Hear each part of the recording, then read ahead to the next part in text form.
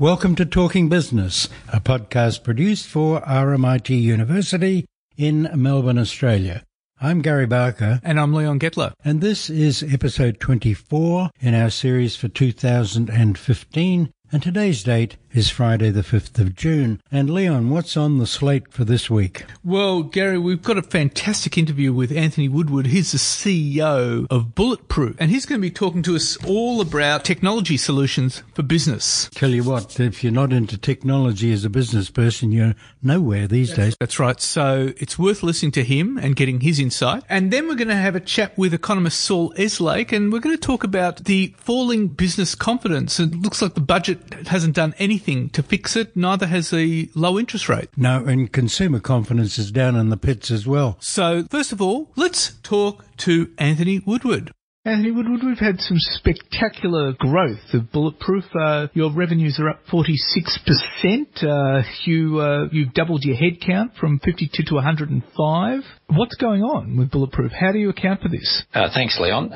We're actually riding a bit of a wave in the market at the moment, which is to do with the take-up of cloud services in Australian businesses. And while the market does report that it's growing at about 25 to 30%, we're really investing heavily in that growth curve, which is why we're seeing that sort of headline revenue growth numbers. Now, look, you've been in this business for, 15 years nearly. Back then, the word cloud was pretty well confined to engineers and people like that. Where the growth rate, what were we doing early on, and, where did the wave start to really hit the board? We began the company, myself and a couple of the co-founders, we had previously been in the dial-up game. So if you cast your mind back to the mid-1990s, we actually ran a dial-up service provider called Zip, which was eventually sold to Pacific Internet. And towards the end of that business, before we sold it, we started to provide quite a lot of services to small and medium businesses who really wanted to leverage the internet for their business. And what we found fairly quickly was that the technologies were there, but the know-how of how to put them together wasn't. And that really led us to realise that there was a gap in the market for a managed service around internet technologies for business, especially aimed at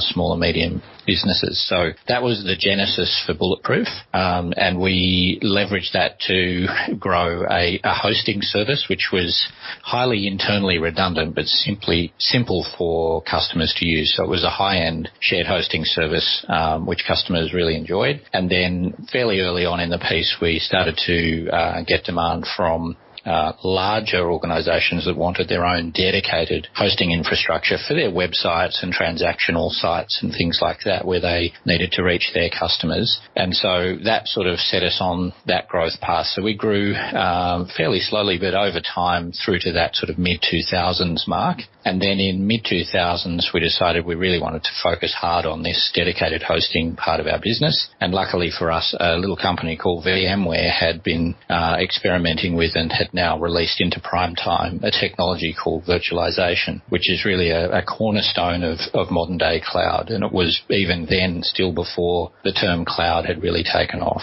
You've recently acquired Panther Core, which is a professional services firm. What do they bring to the table? So a lot of our customers we've worked with them to move some of their initial web-facing assets from either their own data centres or from outsourced data centres onto a cloud platform. But they're now saying that they'd like us to help them move other parts of their applications into the cloud. And that requires a deep consulting cycle, quite a bit of planning, and obviously architecture, design, implementation, and importantly, automation.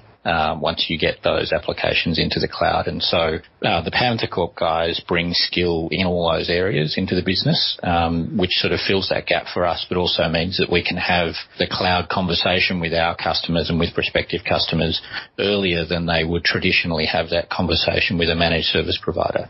So how much and what type of business would an SMB bring to you? I mean, would it be everything from payroll to his balance sheet and logistics, this sort of thing? So going back to that sort of mid-2000s turn of event for us, we launched a dedicated hosting service aimed at SMB then, but quite quickly we found that mid-market, and then over time, especially with the cloud services, it's actually more business unit enterprise that we've been engaging with. And yes, initially they do focus on what they call consumer or the internet-facing component of their application workload, because that's a relatively easy thing to outsource, but then it moves on to ERP, logistics, CRM, all of those components that they use within their business, and those are the areas where they need help migrating those applications across.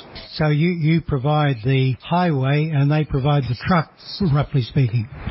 That's right, and I guess what we should say is to be accurate and looking at those year-on-year growth figures, you'll see that a lot of that growth is off the back of Amazon Web Services cloud platform, which we use to deploy customers onto the cloud, and then we provide managed services around that platform.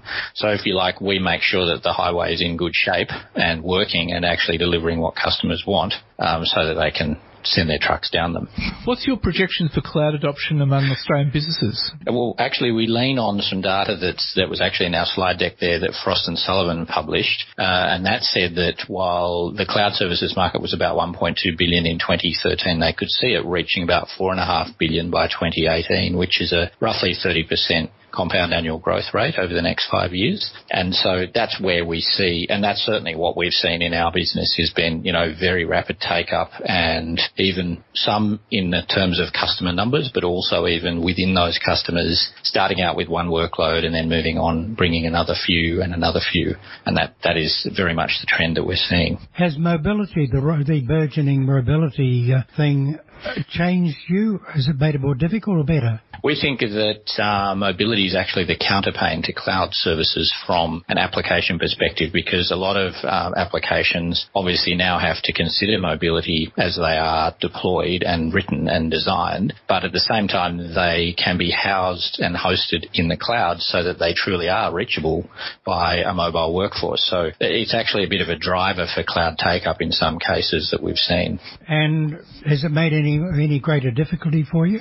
No, because we don't, I guess we don't focus on building the application itself. We really focus on the infrastructure that the application sits on. But one thing that's probably key is for some of our customers, they may have what we call peaky workloads. So that's a situation where you have a customer might say something and then they'll get a lot of inbound inquiry to their website very quickly. And mobility means that that's more likely to happen, because in the old days someone would have to be sitting at their computer to actually go and hit a website. Now it's trivially easy to do it from a smart tablet or phone wherever they are. So those web-bound waves or peaks in demand can actually be bigger and more frequent. So if anything, that kind of architecture and design has to go into developing the infrastructure that these applications sit on so that they can cope with that kind of workload very quickly.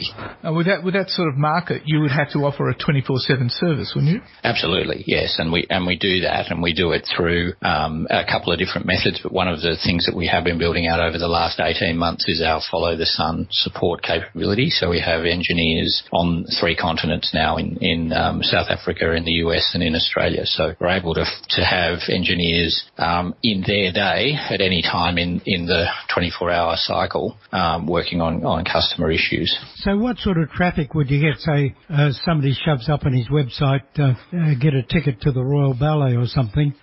Yes. And, what sort of peak load are you talking about? I don't have numbers specifically around ballet, but I do know that at the end of a campaign, we host the website Movember. I'm not sure if you're familiar with the moustache growing charity. Yep. And I know that a few years ago a tweet was sent by Stephen Fry at the end of the campaign on 29th of November, and that resulted in about 500,000 additional hits in a 5-minute period to the website, because he has about 3 million followers on Twitter. Yeah. And so that's an example of getting a very peaky workload and having to deal with it quickly. Yeah, that's quite a load, isn't it? Yeah, that's right. That's right. Yeah, Amazon Web Services, what was the decision to move to them? Probably at about the same time we launched our own cloud platform based on VMware, Amazon were launching their service in the US, but in the early days it was very much aimed at developers. You pretty much had to write your application around their platform to make the best use of it, because one of its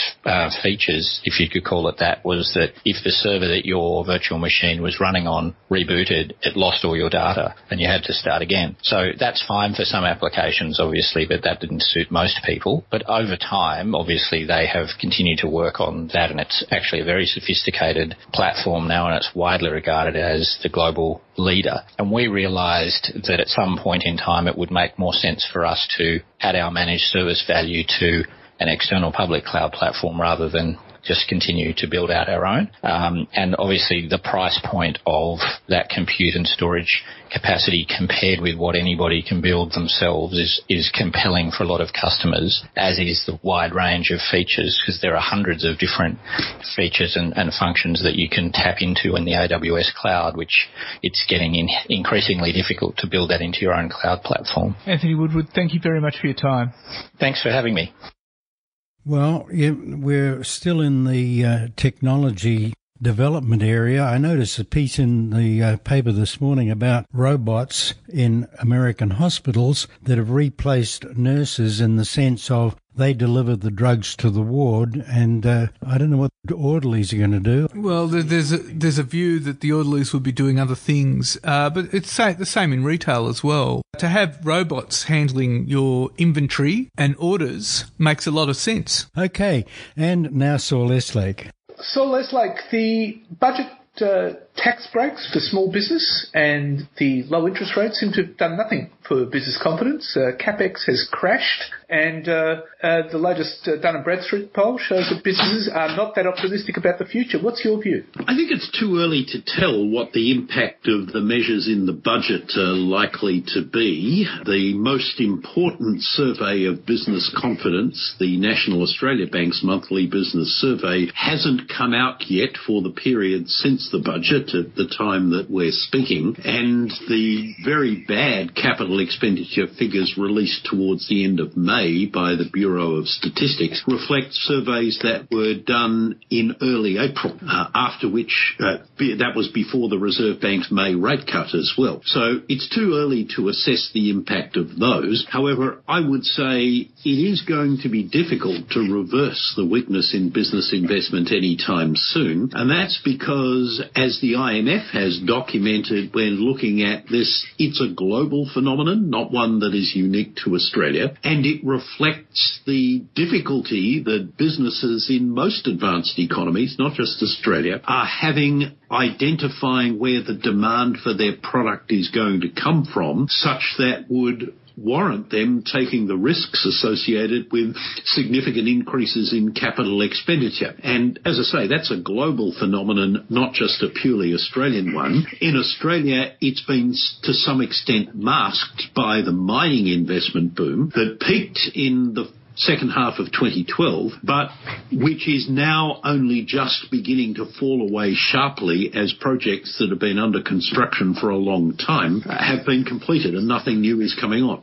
What's the outlook then? Well, I think the outlook is for further declines in business investment in the 2015-16 financial year at least, as mining investment falls by at least 30%, which was always going to happen at some point, and more disappointingly, the hoped-for revival in investment by other sectors of the economy, in particular the services sector, isn't happening with the speed that the government and the Reserve Bank would have hoped. And although the Reserve Bank has resumed cutting interest rates, last year when they were on hold, they acknowledged that there's only a limited amount that lower interest rates can actually do to foster business investment. Glenn Stevens said on more than one occasion he can lead the horse, that is business, to the water of lower interest rates, but can't force business to drink it. What's really lacking is confidence, or as economists sometimes say, echoing the famous words of Maynard Keynes, the animal spirits of entrepreneurs are still somewhat dormant at the moment. What would be required to lift those animal spirits?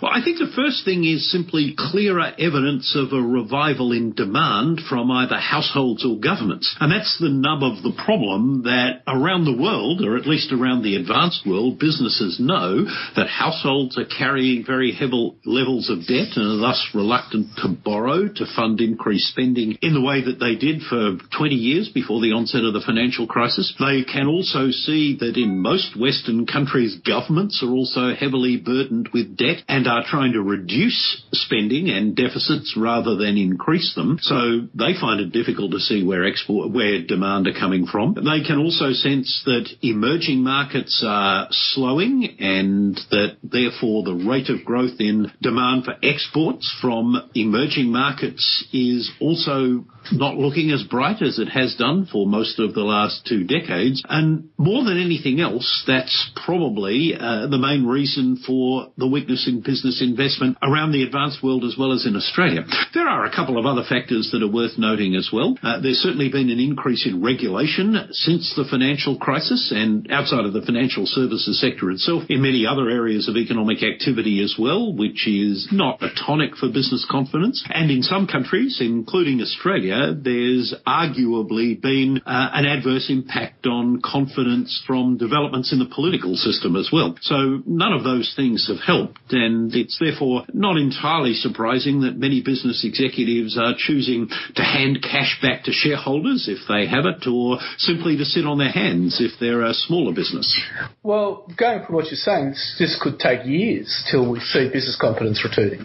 It could do, and that's one of the reasons why what's now a fairly extensive body of academic research says that the recoveries that follow financial crises are almost always weaker and more protracted than recoveries that follow garden variety recessions that have been induced by excessively high interest rates, as most of Australia's previous recessions had actually been. And obviously it would be helpful if the political environment was more conducive to an improvement in business confidence, but it isn't. As I say, it does remain to be seen what impact the measures in the budget will have on business confidence and businesses willing to invest. I don't think the cut in the company tax rate for small businesses will make a great deal of difference, because on the latest available figures, almost 2/3 of companies with turnovers of less than 2 million, who in theory are eligible for this tax cut, are neither profitable nor taxable. And if you're not making taxable profits, a tax cut isn't much good for you. The $1,000 discount for tax payable by unincorporated businesses is probably too small to make those businesses do anything that they weren't otherwise thinking of doing. And while I do readily acknowledge that the instant tax write-off for purchases of assets of up to $20,000 by businesses with a turnover of less than 2 million will prompt them to buy more of those assets, I don't doubt that at all. That scheme's been very well received. The problem is that much of the increase in asset purchases that measure's likely to stimulate will be purchases of imported goods, so the net benefit for the economy will be very small. And of course the other reality is that for all the romanticism to which coalition governments in particular are prone about small business, though the Labor Party's not exempt from it either, the fact is that they actually account for a fairly small share of business investment, and big businesses don't get this benefit. You would see it having a very minimal effect on the economy. I think it will have a fairly limited impact. I don't doubt that it will boost spending on assets that qualify by businesses that are eligible for this concession. But as I say, most of the increased spending they might undertake will be on imported goods rather than domestically produced ones. And precisely because larger businesses who account for most of the investment, and who incidentally have accounted for most of the increase in private sector employment over the last 5 years as well, are not eligible potential for these benefits, either the cut in the company tax rate or the instant asset write-offs, it's obviously not going to do anything to stimulate increased business investment by them. When do you expect it will return, the animal spirits would return? That's hard to say. I think the fall in the currency, which I agree with the Reserve Bank here, has further to run, even though it's taken frustratingly long for the currency to fall back to levels more consistent with where its underlying fundamentals are. But I think the ongoing decline in the exchange rate will help. If we were to get a more stable political environment, that would also help. If the US economy starts returning to more normal conditions, for which the best evidence would be that the Federal Reserve is willing to start returning interest rates to more normal levels, I think that would be a fillip for confidence as well, even if it might not be well received initially by the stock market. And eventually that's going to lead to an improvement in the Australian business environment as well. And the other thing that would help, although I don't think it's going to happen anytime soon, would be if governments use their balance sheets to fund increased infrastructure spending. I said before that in most advanced economies, one of the things that's restraining business investment is the fact that they can see that both households and governments have lots of debt and are in no position to lift their spending. But of course, here in Australia, governments don't have a lot of debt. They could undertake worthwhile, soundly based infrastructure projects that would absorb the labour that's now being shed as the mining investment boom winds down, which would open up opportunities for new businesses to profitably invest if the infrastructure investment were sensibly located and rationally priced. But that's not something that governments want to do these days. And even in New South Wales, where the government is undertaking increased infrastructure investment, it's only doing so to the extent that it can fund it by asset sales. No government in Australia, irrespective of its political complexion, appears to have much appetite for borrowing, even at what are close to the lowest interest rates in 60 or 70 years, to fund worthwhile infrastructure spending projects. If they did, I think that would add a fillip to business confidence, but unfortunately I don't think it's on any government agenda.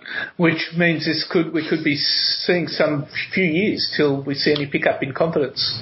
I think that's a distinct possibility, and I think it gels with the outlook that most forecasters have for growth remaining below trend for some time. Now, the one fortunate thing that's happening is that while growth in real GDP and other broad aggregates remains below trend, we are seeing a rotation away from the most capital-intensive form of economic activity, namely mining, to much more labour-intensive forms of economic activity like dwelling construction and tourism. So it is possible that despite overall growth remaining below trend, the unemployment rate could at least stop going up and may edge down. That would also be helpful at the margin for business confidence, but I don't think there are any silver bullets here that will lead to a dramatic increase in business confidence anytime soon.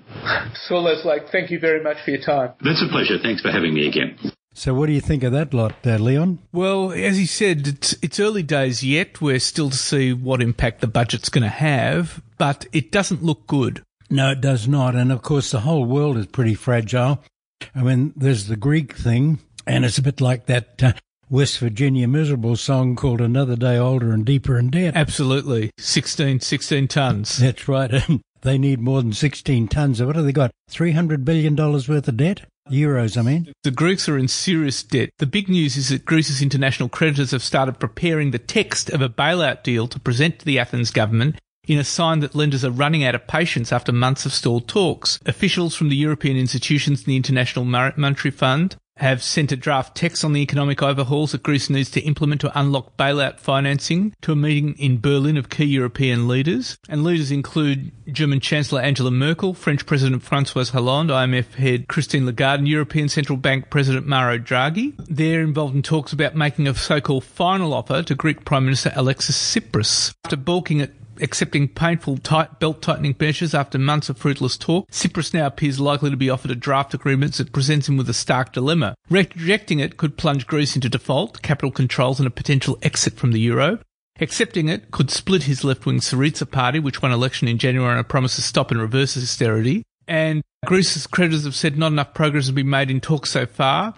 There are serious big differences on thorny issues like pension and labour market overhauls, as well as the size of the country's primary budget surpluses over the next few years. And so this agreement aims at setting out what reforms Athens need to agree to in order to access its next slice of financial aid of up to 7.2 billion euro, which is about 10.3 Aussie, to avoid defaulting on its debt. So Greece is under pressure to agree to the creditors' policy because it's so dangerously low on cash. It's got enough cash left to repay the 300 million euro loan to the International Monetary Fund on June the 5th, but probably won't have enough to cover the next three payments, which are due in mid-June. I think the Northern European view in Germany and France and Britain is that this is just another stage and that it'll all have to be written off and Greece will leave the union. I don't know, because today François Hollande was telling people that an agreement is coming soon, within days. He said possibly even hours. So let's just wait and see. Can you see Greek civil servants agreeing to work till 70? I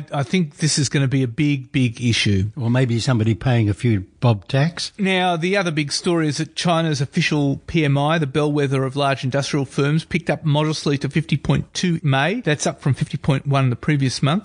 In the meantime, the HSBC China Flash PMI, representing a group of private sector and small and medium enterprises, also edged up to 49.1. That's up from 48.9. But it's not spectacular growth, Gary. No, it's not. No more indeed than our GDP growth. That's right, and we'll get to that later. But the other big story, Gary, is that Malaysia Airlines has gone bust. The new company's CEO, Christopher Muller, told a press conference that the airline is, in his words, technically bankrupt, and as a result, it's cutting 6,000 of its 20,000 staff, with the rest redeploying the new company that will take over the airline's legacy business. Now, the airline's been kept on a lifeline of cash from its owner, the Malaysian government's sovereign wealth fund, Khazanah, following last year's disasters, which was, of course, Flight 370 with 239 people aboard from Kuala Lumpur to Beijing, which vanished without trace in March 2014, and Malaysia Airlines Flight 17, which was shot down over rebel-held eastern Ukraine on July 17, killing 298 passengers and crew. And both disasters had damaged the airline's brand irreparably. Now, Muller is a former CEO of Ireland's Aer Lingus, and he said the airline's declining performance started long before those tragic events. He said they were in big trouble before. And he said the restructure could cut costs by 20%, could see it re-emerging as Southeast Asia's leading airline, but it's not going to be easy because there's so much competition around, and Malaysia Airlines will announce its rebranding on September the 1st. The issue, Gary, I think, is that with the search for Flight 370 still underway, the question is whether the airline needs a new name or logo. And even that is just window dressing, because they're getting chewed out by, say, Singapore Airlines and the major lines, and also undercut by all the budget. So they're in a bind. That's right. Well, that was one of the big business stories for the week. Now, the budget's package for small business, which includes tax breaks and the RBA's rate cuts, have failed to revive business confidence, according to the latest Dun & Bradstreet Business Expectations Survey. This was something we discussed with Saul Eslake. And the index plummeted to 13.4 points. That's down from 20.7 points. So from 20.7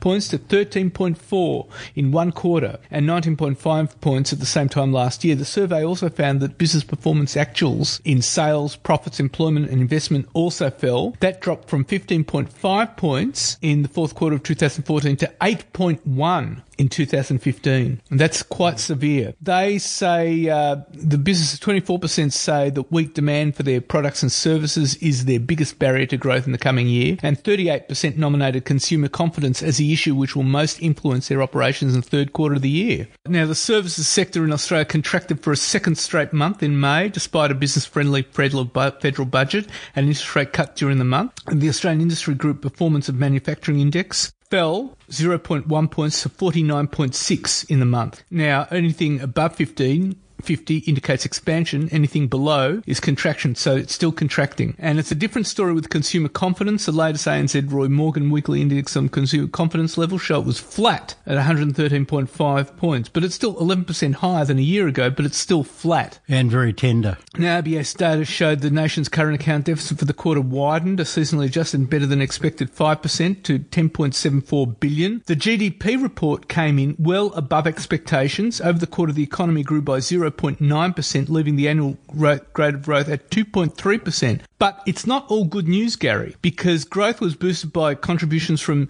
exports and inventories. And if we strip them out, if we take out stock and exports, domestic demand was absolutely flat. Well, real wages, in fact, have dropped in Australia, and people are much more cautious and have to be. Now, Joe Hockey yesterday was talking, he was thrilled with the numbers. He said they were a terrific set of numbers, and he said anyone who said Australia was heading towards recession was a clown. The stock market fell to its lowest level since January. Joe Hockey the salesman, not Joe Hockey the treasurer, I think. So the market was unimpressed. I mean, the reality, what these figures are saying, I mean, if it's 2.3%, it has to grow at 3 to 3.25%, which we've enjoyed for the last few years, to make any indent in unemployment. Figures like 2.3% mean we're going to have high unemployment until next year. And in fact, the OECD came out and said Australia's GDP will be 2.3% for this year and around 3% next year. So the OECD said the global situation was that they would have growth of 3% and 3.8% next year. So everything will pick up in 2016, according to the OECD.